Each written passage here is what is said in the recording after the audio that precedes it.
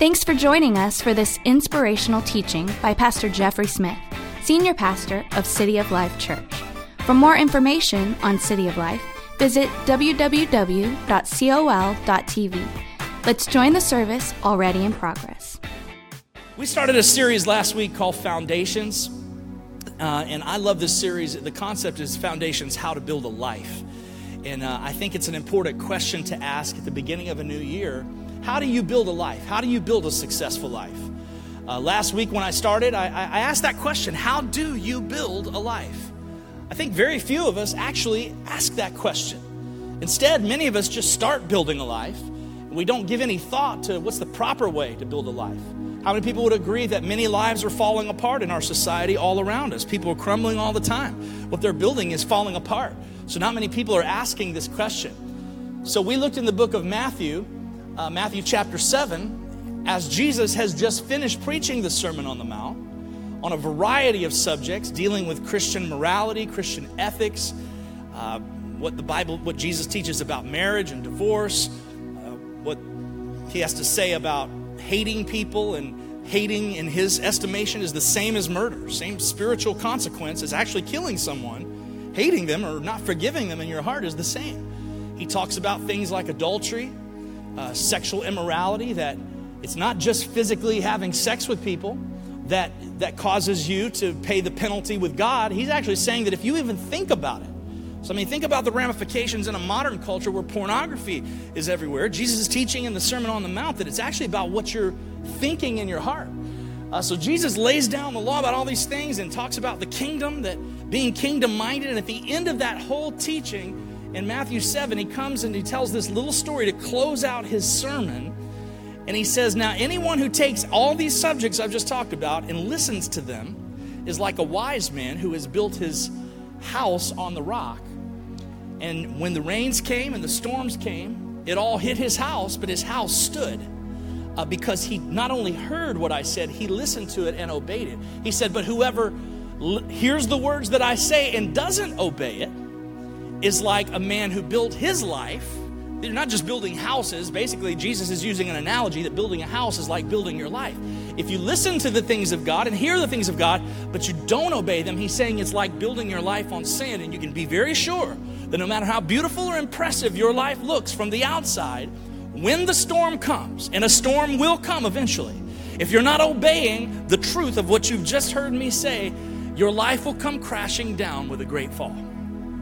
And so the concept last week is we want to be doers of the word. Can I get an amen from somebody?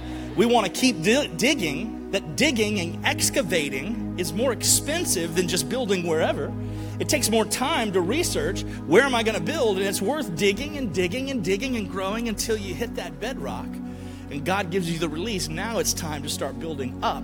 You need to go down and build your life on the rock before you start building up in your life. So we want to be people that obey. So that was part one. Part two here today, I'm going to talk about the Word of God. And I've got about 26 minutes. I'm going to try to do this whole thing in 26 minutes. I've done it all day, so I should be able to finish it here in the third service. Our service over at Colso was just great just now. It was so fantastic. Our 2-year anniversary. There was a lot of people there to celebrate that. It was wonderful. But turn with me to Psalm chapter 19, verses 1 through 14. That's our text for today. What I loved about that teaching last week, just one more quick point. I love the fact that in the story, Jesus said, whoever hears what I've said and obeys it, you're wise. Whoever hears what I said and doesn't obey it, you're foolish. Both examples had people that had access to the same information. It's not an information problem. It's a wisdom problem. Because wisdom, godly wisdom, teaches us how to take spiritual truths and apply them to our daily life. So that's what you need to be shooting for this year, is to be wise, to take spiritual truths and apply them to your daily life. So here's our text for this week. Psalm 19, verse 1. The first part of this chapter, as you'll see, talks about God revealing himself in creation. Oh my gosh, he's everywhere. It's beautiful.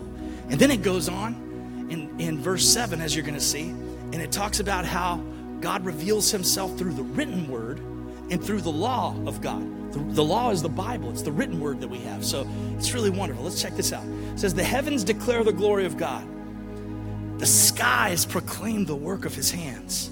Day after day, they pour forth speech. Night after night, they reveal knowledge. They have no speech. They use no words. No sound is heard from them, yet their voice goes out in all the earth. What is that voice saying? It's the praises of God. Creation is singing the praises of God all around us. In the heavens, God pitched a tent for the sun. It is like a bridegroom coming out of his chamber. The sun is like a champion rejoicing to run his course. It rises at one end of the heavens and makes its circuit to the other. Nothing is deprived of its warmth. The Bible's saying God put that sun up there as a testimony of his glory and his wonder and his goodness. But now it goes into verse 7, and it talks about that's not the only place through creation that God reveals himself and reveals his glory. There's also the written word of God. Verse 7 says, the law of the Lord is perfect, refreshing the soul. The statutes of the Lord are trustworthy, making wise the simple.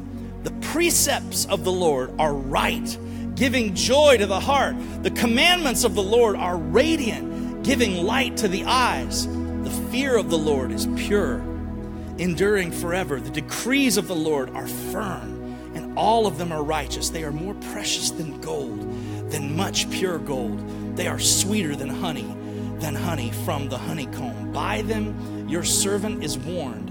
In keeping them there is great reward.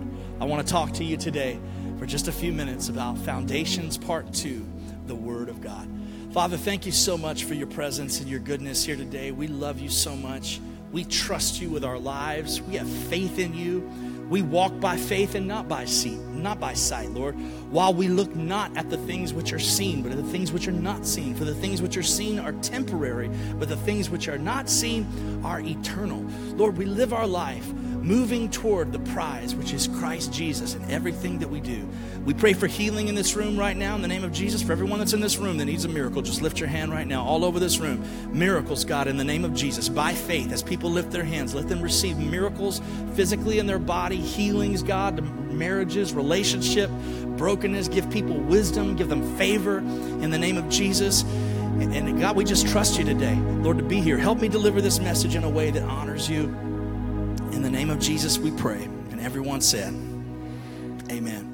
We have any Patriots fans here today?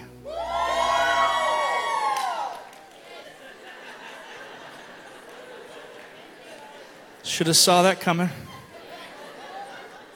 As is evidenced by the full uniforms.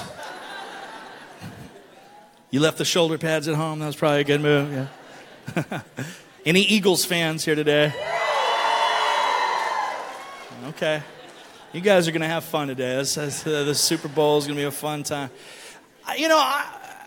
Do you realize what kind of situation I'm in as a Cowboys fan? This is horrible. This is horrible. Can I tell you why? I mean, I know you didn't come to hear about football. That's all right. This is terrible. Okay, so we have 5 Super Bowls. The Steelers have 6. They're the only team that has 6 Super Bowls. So we've got 5 Super Bowls. The Patriots have 5 Super Bowls. So on one hand, if Brady wins, then they surpass us in Super Bowls, which I don't want. Then stop. And on the other hand, you got the Eagles, who are in our division, who are like some of our biggest rivals, and they have never won a Super Bowl in the NFL. So if they win, that will be their first Super Bowl. Then they'll be like, yeah, we won. So my prayer is that they cancel the game. All right, let's go back to our scripture. I'm going to watch Justin Timberlake. That's all I know. Okay. So everyone in life has a worldview. A worldview is just simply the way you view life. It's the way you view the world. It's whatever lens you view the world through. And you can kind of pick up on people's worldview when you get in a conversation with them. Their morality, their ethics, the way they make decisions. You can kind of narrow things down by hearing things people say. You can tell where something is coming from when you start talking to people about their worldview. Hopefully, if you talk to a Christian long enough, you should be able to identify this person is basing their belief system on the Bible. because that's what we're called to do as Christians and as believers. We base our life, we base our decision, our worldviews are really not about our personal opinions. Our worldview is about what the Bible has to say about the world and about life. And that's really important in our series on foundations and making sure we understand that we have to be grounded and rooted in the Bible. Our foundation has to be the Bible. I'd like to ask you, what is your worldview grounded in? Every person in this room has a worldview. What is it truly grounded in? Is it truly grounded in the Bible? Because what I'm worried about is that maybe in the world that we live in, this Facebook culture, that people are going on Facebook and they're seeing people's opinions on subjects. And they're saying, interesting, I like this person's take on this subject. They sound really intelligent, so boom, I'm going to pick that. Then I actually like, my pastor said something I kind of like. Let me take that. That's cool. And then I heard this over here on Instagram. I follow this girl, and she said that this is what she believes about this. And then I saw this one politician, and they said this, and it made sense to me. Then I saw this person over here, and this made sense. And then you sort of accumulate all these things that come from these various places, and now you've got this really weird worldview. Anyone with me today? That's sort of based on just like a customizable worldview that based on you. And that's really not what a godly worldview is all about. A godly worldview comes from one place and one place alone. We get our doctrines from the Bible, which we believe as Christians is God's word. What is a doctrine? A doctrine is a principle or a body of principles in a branch of knowledge or a system of belief. So for instance, I could give you a doctrine by saying, I believe as a Christian, if I was talking to a random person, I believe as a Christian that the Bible is an infallible book. It is a divine, inspired, supernatural, infallible book that although it was written by fallible men, God kept it intact along the way in a way that honored and pleased himself. And I believe that the Bible is the only book in the universe. It's the only thing in the universe that can help me define what my true purpose in this world is. I believe that the Bible is a book that leads me to hope, that leads me to salvation. I believe the Bible is not just a book about how we're to live our lives, but it's a book about truth. And it's a book about a man who became truth and personified truth in the person of Jesus Christ. It's a book about that man that died and gave everything he had so I could live the life that I was meant to live. And that person could look at me and say, well, I believe that no one should ever say that there is a single book that you should live your life by. I believe it's not right for anyone to ever tell everyone else that this is the way it should be done. And if you have a different belief system, or if you believe in the wrong God, then you're an evil person. I think it's wrong that you say there's one book that's true. And what happens is a lot of Christians will hear someone say that, and they'll back off. And they get scared because someone has just said to them, I think it's wrong that you say that you have truth. But don't you understand that that person who has just said, I think it's wrong to have one book, do you know what they've just done? They've just told you their doctrine. That in itself is a doctrine. They've rejected your doctrine and said, I think my doctrine is better than your doctrine. But they don't realize the hypocrisy that is a doctrine in itself. See, everyone in this world has a doctrine that they live by. They have a worldview that they're trying to push on everyone else. The question is, where does that worldview come from? As believers, we believe that our worldview is grounded in a supernatural book that has been given to us by God, passed along through men, and supernaturally exists for us right now. Now, I want to talk, I opened up today with this Psalm 19, and the beginning of it is really beautiful because it talks about creation. But then it also talks about the law. It talks about that there's a written way that we see God. So today I wanted to kind of paint this picture that we see God and we know that there's a need from God from creation. It's obvious to us. I want to further that point. I already did that through Psalm 19. I want to further that point through Romans chapter 1. Listen to what it says in verse 18. It says, the wrath of God is being revealed from heaven against all the godless and wickedness of people. Now listen to this phrase, who suppress the truth by their wickedness. Now before I go any further, let's talk about for a second what that actually means. It means all wicked people that do not love God, according to what we're reading here in the Bible, all wicked people are suppressing the truth. Let's talk for a second about what suppressing means. I don't know if this is like a 70s toy, because I was born in 1972. So this may be like a super old type of toy. But does anyone here know what a jack-in-the-box is? Raise your hand if you know what a jack-in-the-box is. Raise your hand if you have no idea what I'm talking about. You're like, I have an iPhone, Pastor. Like, I don't know what you're talking about. That's a toy to me. Okay, so let me explain to you what a jack-in-the-box is.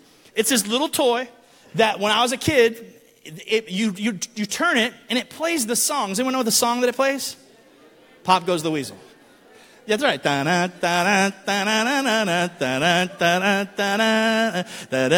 You get scared right now. Hold on, you get scared right now when you're a kid because you know that thing about the pop in there. And then what happens is this little clown with a spring on it will pop out at that part of the song. So, oh my gosh, it's so fun, and you're a kid, you start laughing, you get scared. So then you shut it again and you turn it real fast. Then you stop.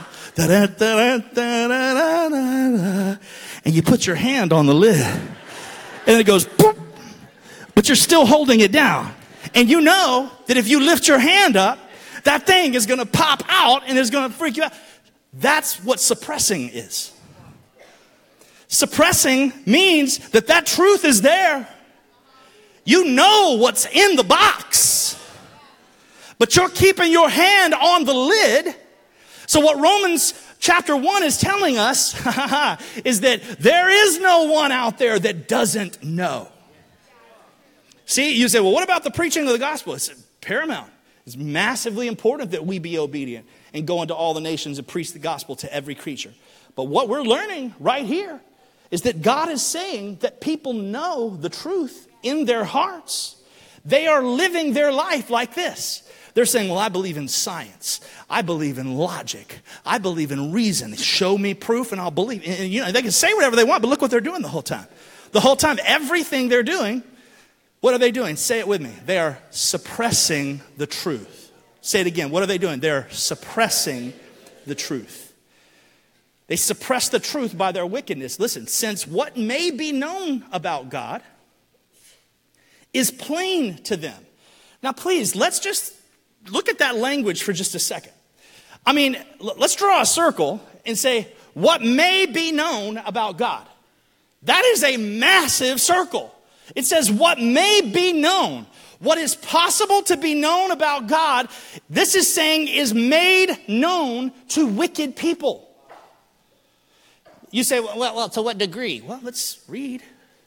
Let's continue reading. It says, what may be known is plain to them, because God has made it plain to them. For since the creation of the world, God's invisible qualities, his eternal power, and divine nature, look at that, his invisible qualities, his eternal power, his divine nature, that means the Trinity, the Father, the Son, the Holy Spirit, details about the fact that we need a Savior and that God's plan of salvation is through Jesus. It's saying all of that has been made known to them and has been clearly seen, being understood from what has been made so that they are without excuse. Oh, there's all these lost people that don't know. Well, there may be a lot of lost people out there that have not committed their life, but it's not because they don't know. It's because they what? They've suppressed the truth. So, and what is it saying is the way that they see the truth of the gospel. It says it's clearly seen, being understood from what has been made. So what it's saying is, remember when we opened with Psalm chapter 19, and it's talking about how the heavens are saying stuff. The heavens are shouting out. They're speaking all these wonderful things. They're testifying of God. It's basically saying that a clam at the bottom of the ocean, by just being a clam that God has made it to be, the wonder of that clam, when you look at it, that clam is effectively praising God because it's being exactly what it was created to be. So in many regards, it's saying that a clam is more obedient to its true calling than most people on this planet. Because it's testifying of God every single day. But yet men and women live, suppressing the truth. I ain't never seen no clam suppress nothing. A clam is just a clam. It's like, yeah, God made me. I'm a clam. I do what I do. It's my thing. But people are suppressing the truth. And I find it amazing that this is saying that people know details about God through creation. What does that mean? It means when any person walks outside, I don't care if you're a scientist, I don't care who you are. It's saying that instantly you go, whoo. Look at that sun right there. Look at those little dewdrops on the ground. Oh my, look at that little anthill. It wasn't even there yesterday. And down inside of it, there's all these intricate kind of tunnels and all these systems that go on. Has anybody here seen a show on Netflix called Planet Earth Part 2? Oh my gosh, that show is so beautiful. And it talks about all these animals and different parts of the world. And there's this one that has this island where these lizards are born under the sand, and they come out from under the sand. They've never seen this world before. They come out, they stick their head out for the very first time, and all of a sudden they're being chased by snakes instantly. So the first thing they ever do in this world is just start running. So they run, and snakes come out of the rocks, and they come from everywhere. And then the narrator says, and what the snake realizes is that it's chasing something that's been born for the very first time. The lizard, however, knows that if it's brave enough to remain still, it will be unnoticed by the snake. So therefore, it remains still as long as possible until... You got to watch the rest to find out what happens there. The lizard knows? What? The lizard has been alive in this world for 4 seconds. And it knows, come on, what it's saying right there. If you're trying to tell me that that's just evolution, that has been built up over millions of years. No, what it's saying is that God put that information in every creature. When we know things inside of us innately, it's not because we were the dominant animal that knew to eat all the other animals. That's not the way you know things. God built this world with systems. He built this world with knowledge that is innate, that he put that wisdom and knowledge into man, into creatures, into the systems of the world that are around us. That's what Romans is talking about. It's saying any person knows that there is God when you look at this world. You know. And if you say that it's not true, it just says that the truth of that is that you're suppressing the truth. Creation shows us there's a God. Then it says in verse 21, for although they knew God, they neither glorified him as God nor gave thanks to him. Their thinking became futile. Their hearts became darkened. They claimed to be wise and became fools and exchanged the glory of the immortal God for images made to look like humans, birds, animals, and reptiles, and God gave them over in their sinful desires. So in essence, they chose to suppress long enough that God was like, hey, you're the one suppressing the truth. Your heart's going to become dark. So this is saying that creation is a testimony of God and that our conscience is also a testimony of God. Our hearts and our minds are a testimony of God. But now look, our text scripture in Psalm 19 talks about creation. Then it goes on in verse 7. It says, the law of the Lord is perfect. Now we talk about the written word of God. See, it's not just creation in our hearts and our minds where we find the truth of God, but the word of God enables us to know God. It's a God that wants to be known. It says the law of God is perfect, refreshing to the soul. The statutes of the Lord are trustworthy. The precepts of the Lord are right. The commands of the Lord are radiant. The fear of the Lord is pure. The decrees of the Lord are firm. They're more precious than gold, sweeter than honey. Listen how wonderful that is. It's talking about Scripture. See, John chapter 1, verse 1 says, in the beginning was the Word, and the Word was with God, and the Word was God. That's talking about Jesus. John calls him the Word. Jesus is the embodiment of the written Word of God. He is the living Word of God.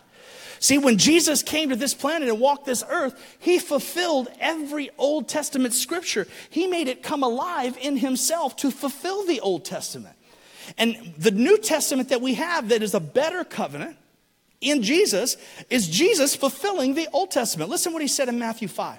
He said, do not think that I came to abolish the law and the prophets.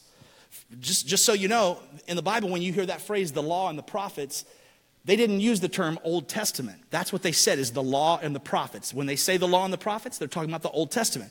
So Jesus is basically saying, do not think that I came to abolish the Old Testament. I didn't come to do away with it, but to fulfill it. For I say to you, until heaven and earth passes away, not the smallest letter or stroke of that Old Testament will pass away until all of it is accomplished. So what Jesus is saying is that I'm not just a person who's helping write Scripture. I am Scripture. I am the living Word of God. So if you put your faith in Jesus as your Savior, then you have to put your faith that He is who He says He is. He is the living Word of God. So the Bible and Jesus are inseparable. You can't love Jesus but do away with a whole chunk of Scripture. If you do away with a whole chunk of Scripture, you're trying to do away with a part of Jesus, and it doesn't work that way. John chapter 5. Anyone having fun today? I'm trying to make it something. My goal today is that you fall in love with the Bible. I mean, it's hard talking about a subject that is almost an academic type of subject. That's not my goal, is to just give you all these facts. I want you to love the Bible. I want you to fall in love with Jesus, the living Word of God, more than you ever have before. I want us to turn to the Bible for all of our answers. I want the Bible to be the starting place for the way we think about every subject in life. So, John chapter 5, Jesus says, he's talking to religious people who love the Old Testament but are rejecting Him. He says, you search the Scriptures, the Old Testament, because you think that in them you have eternal life. And it is the Scriptures that bear witness of me. And you are unwilling to come to me that you may have life. What he is saying is that you're trying to separate the Old Testament from me. He's saying you don't even realize the Old Testament is about me. He's saying the whole entire thing was pointing toward me from the very beginning. You can't take me out of the story. I am the story. See, he goes on at the end to say, he's like, look, you love Moses. Because Moses, he wrote the first 5 books of the Old Testament. He says, don't think that I'm going to accuse you before the Father. The one who accuses you is Moses, who wrote the Old Testament, because it's very accusatory. And he said, you have your hope in Moses. He said, but if you believe Moses, then if you really believe Moses, then you would read between the lines and believe in me. He said, because he was writing about me. But if you don't believe his writings, you're not going to believe mine. So what Jesus is saying here is he's saying, I am the Bible. See, it kind of does away with the concept of the red letter Bible, if you're honest with yourself. See, because the red letter Bible, anyone with me today? See, the red letter Bible is supposed to be the parts that Jesus said, and I understand what that means. That's when he's speaking in the first person. But if we're talking about what a red letter Bible should be, the whole Bible should be read, because Jesus is the living Word of God. He said it all. He spoke it all. He is all of it. He's the embodiment of the whole thing. You say, well, what do you mean Jesus spoke the word? What do you mean he is the word? I mean, just look at the way he handled things. It says Jesus was led by the Spirit into the wilderness to be tempted of the devil. He didn't eat for 40 days, and after 40 days he was hungry. And it says the tempter came to him, the devil, and said, if you're the Son of God, tell these stones to become bread. What did Jesus say? Did Jesus say, no, I ain't going to do that. I ain't hungry. No, he didn't say that. He said, it is written. Somebody say that with me. It is. We need to learn how to say that more in our life. Jesus referred to the Scripture. Jesus referred to the written Word of God. He used the written Word of God. He could have said anything he wanted to, but he appealed to a higher source, to Scripture. He said, it is written. Man shall not live by bread alone, but by every word that proceeds from the mouth of God. Then the devil took him to a holy city and had him stand up on the high point of the temple. He said, cast yourself down, because you know that angels will come and rescue you if you do. And then Jesus answered him and said, yeah, it's also written, do not put your Lord, your God to the test. What did he do? He went right back to Scripture. Jesus had a value for Scripture. And then finally it says that he took him to a high mountain and showed him all the kingdoms of the world and their splendor. And he said, all this I will give you if you'll bow down and worship me. And Jesus said, it is written, worship the Lord your God and serve him only. See, Jesus himself appealed to Scripture time and time again. He was Scripture itself, the living embodiment, but he also knew that he just couldn't have any old worldview he wanted. He had to base everything he was on the Word of God. So if Jesus had to do it, why shouldn't we? If Jesus had to do it and he was the Son of God, why shouldn't we? Hebrews chapter 4 says the Word of God is alive and active. The Word of God is not just something that we read and let us read the holy Word of God. And it's not just one of these things. The Word is alive. It says it's alive and active, sharper than a two-edged sword, penetrating, dividing the soul and spirit. What is the soul? That's the human side of us that gets frustrated and our emotions get stirred up. But it says that the word comes in and cuts it so sharp between the soul and the spirit, the God kind of life that we're supposed to live. We know when we're in the wrong attitude, when the word of God speaks to our life, it makes us an incision deep between the soul and the spirit. It says it discerns the thoughts and intents of the heart. See, the word of God is a miracle. It's inspired. 2 Timothy 3:16 says all scripture is God-breathed and inspired and useful for teaching, rebuking, correcting, and training in righteousness, so that the servant of God may be thoroughly equipped for every good work. Look at someone next to you and say, I want you to be equipped for every good work.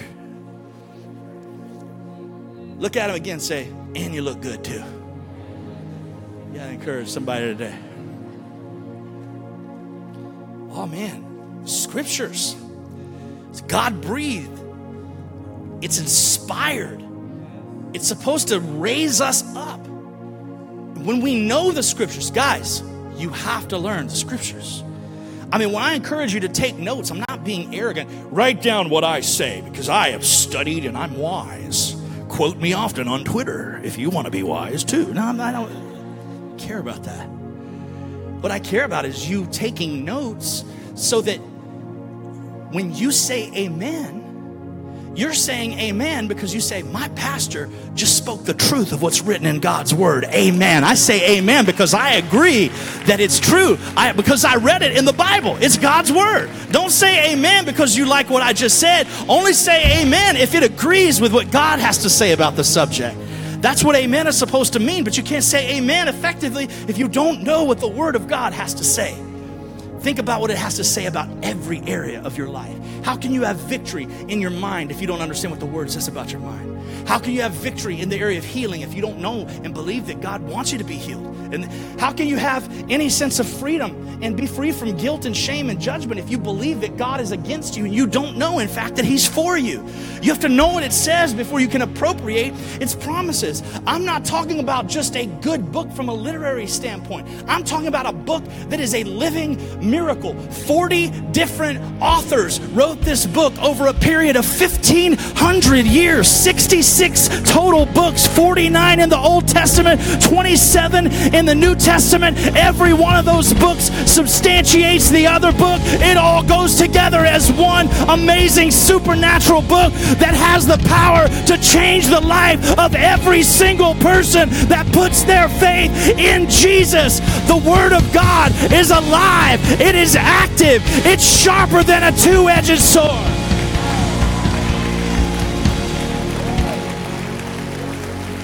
Shepherds wrote this book. Shepherds. Fishermen wrote this book. Tradesmen wrote this book. Nobodies, murderers wrote this book. Kings wrote this book. Who could write a book like this with all these different people that so seamlessly integrates together to tell the story of redemption? It's the story of redemption. It's a story about love. It's not just a story that's for the mind. It's a book that speaks to the heart as well. It can transform a life from the inside out. I see friends of mine that are out here that I've known for years that are standing up in this room that should be dead, that were in gangs. I see people that have made decisions. Their life should have been over, snuffed out by now. This book contains hope. It contains life. It takes people that have been thrown away and teaches them there is always hope. As long as Jesus is on the throne, you're going to be okay, and you're going to get that second chance you need, because we find our hope in Jesus and in Jesus alone.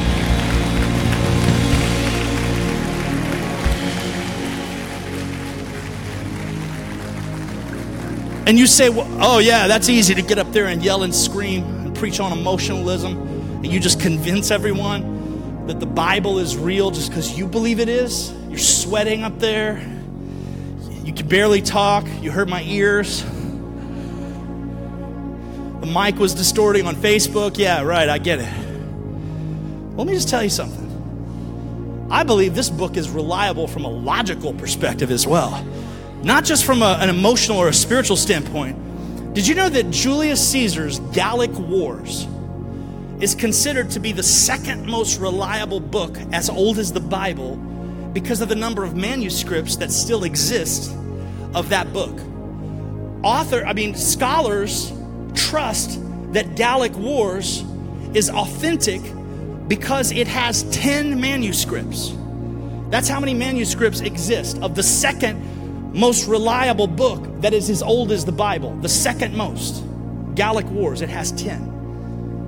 You know how many manuscripts exist of the Bible? 5,236.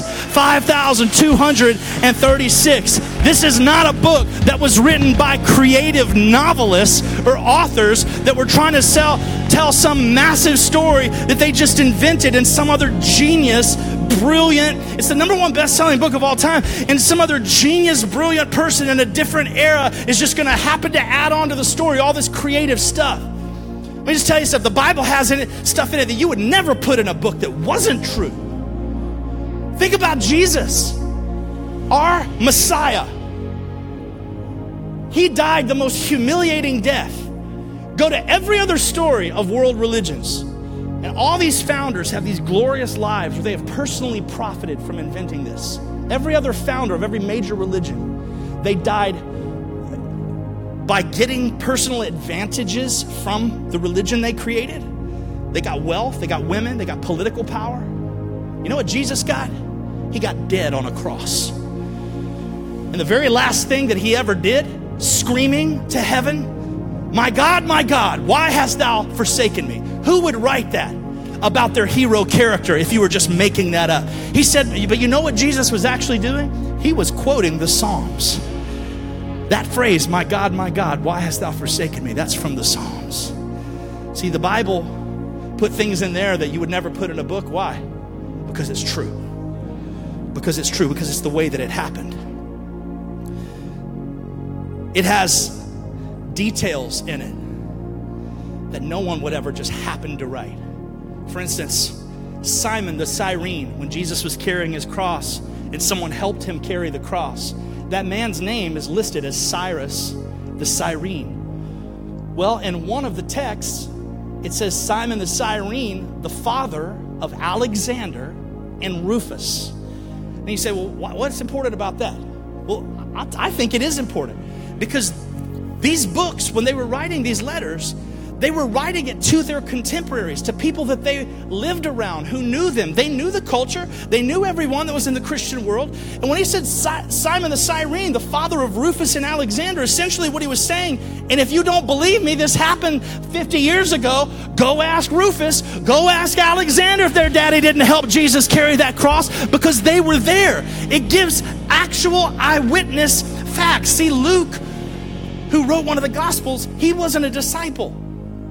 He was a physician, and he made a decision that he wanted to take all of the eyewitness facts of the Bible and speak to the people who actually heard about things. He was a disciple of Paul, and he was going to do a detailed writing in this letter of everything that he happened after talking to the eyewitnesses. Look how he starts the book of Luke. He says, since many have undertaken to arrange in proper order an account of the events that have been fulfilled among us, just as from the beginning the eyewitnesses and those becoming ministers of the word handed down to us, so it also seemed good to me, accurately following and investigating everything from the first, to write to you an account. This book is an account by eyewitnesses of what happened.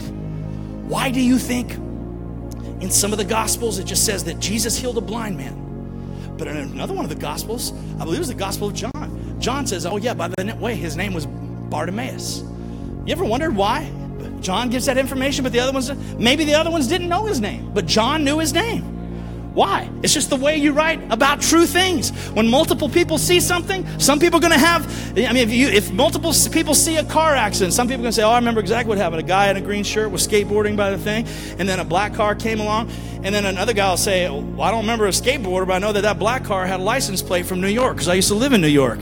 And they're going to notice different things. That's the way truth looks. It's not something that you fabricate in an event and come up with out of nowhere. 2 Peter says, we did not follow cleverly devised stories when we told you about the coming of our Lord Jesus Christ, but we were eyewitnesses of his majesty.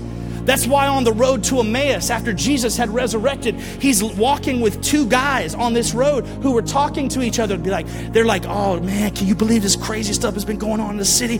Jesus, he died and all that crazy stuff like that. And Jesus is like, yo, what y'all talking about? Like, oh man, you don't know. We're talking about this dude Jesus that died and all this stuff. And Jesus is like, oh, tell me more. Don't you love Jesus, how he is? He's so dope.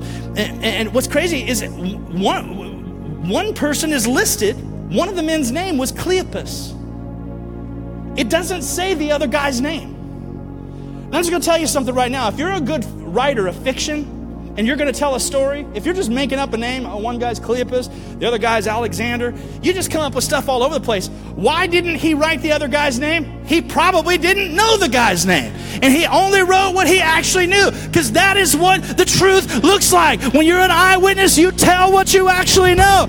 I mean, I'm telling you, when Jesus was in the Garden of Gethsemane and Peter cut off one of the officials' ear, that story is told in multiple gospels, but only one gospel lists his name. It says his name was Malchus. Why? The person that listed it knew it. This is not a bunch of guys getting together saying, okay, guys, this is how it's going to go. Jesus was praying. Peter got mad. He cut his ear off. His name is Malchus. Make sure to include that because they'll know that we're telling the truth if they believe that we have our story together. No, it's not the way it works.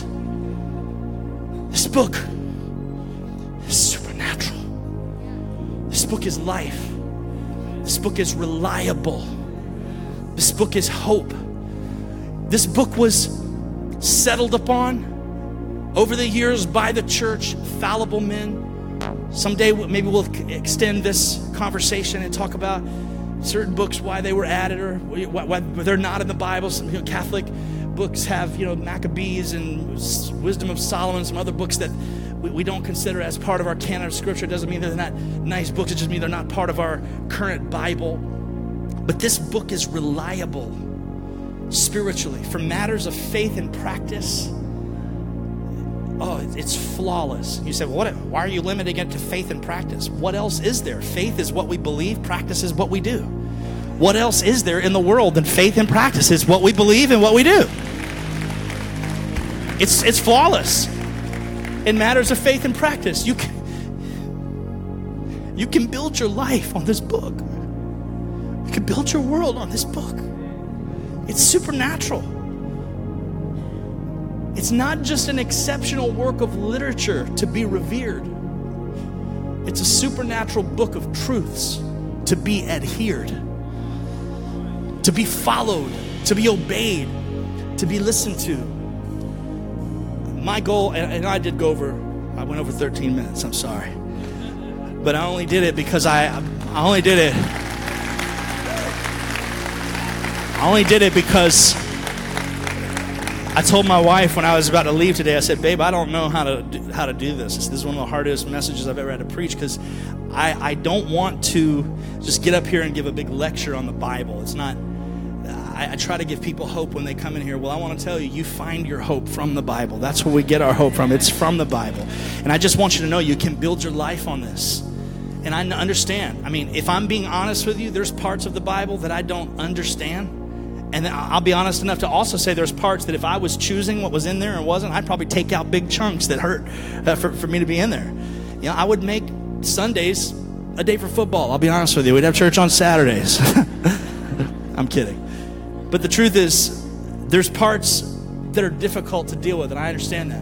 But I'm saying that when you allow it to shape your heart and to shape your life, it bends your heart toward heaven. You start having an appreciation, a love for the things of God, and you build your family, you build your community, you build your job, you build your decisions, you build your interactions with people around what this says, not what you say.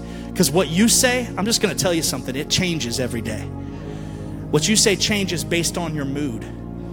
Can I just point out something to you real quick before we get into an altar call? I want to give them an invitation here for people to get saved, for people to put their faith in Jesus, to accept the Bible into their life as the truth of God's word, and Jesus is their personal Savior. But I just want to point out something. In our text, when we opened up our text scripture, I didn't get to say this in the other services because I didn't have time.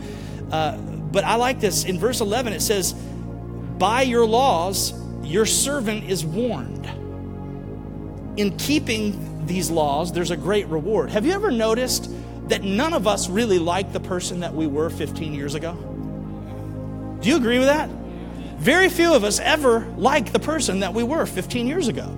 If you're here and you're like 20, you're like, that's right, because I just ate cookies all day. No, I'm not talking to you. Very few of us ever like the person that we really were 15 years ago. We look back and we go, oh my gosh, I was so immature. We say, I couldn't figure it out. I was messing up at every turn. I mean, it doesn't matter how old we get. So what I like about this scripture is it says that the Bible warns us on how we can really save a lot of heartache. Most of the things that you don't like about yourself are because you weren't really listening to what this had to say about your life at that time. But has that ever occurred to you? In 15 years from now, the you that you are right now, that you think is so awesome, is going to be the jerk of 15 years from now. If you don't heed this book. Because this book, wouldn't it be wonderful 15 years from now to say, 15 years ago in my church, week 2 of a message called Foundations, I made a decision to make the Bible the center of my whole life. Jesus is my Lord and Savior, but the Bible is my worldview. I base everything I am on the Word of God. And I saved myself so much heartache over the past 15 years by simply doing what that book says. This concludes the teaching. If you'd like to support what God is doing here at City of Life, click on the Give button at www.col.tv or text a dollar amount to the number 855-997-6900. We hope you'll join us again.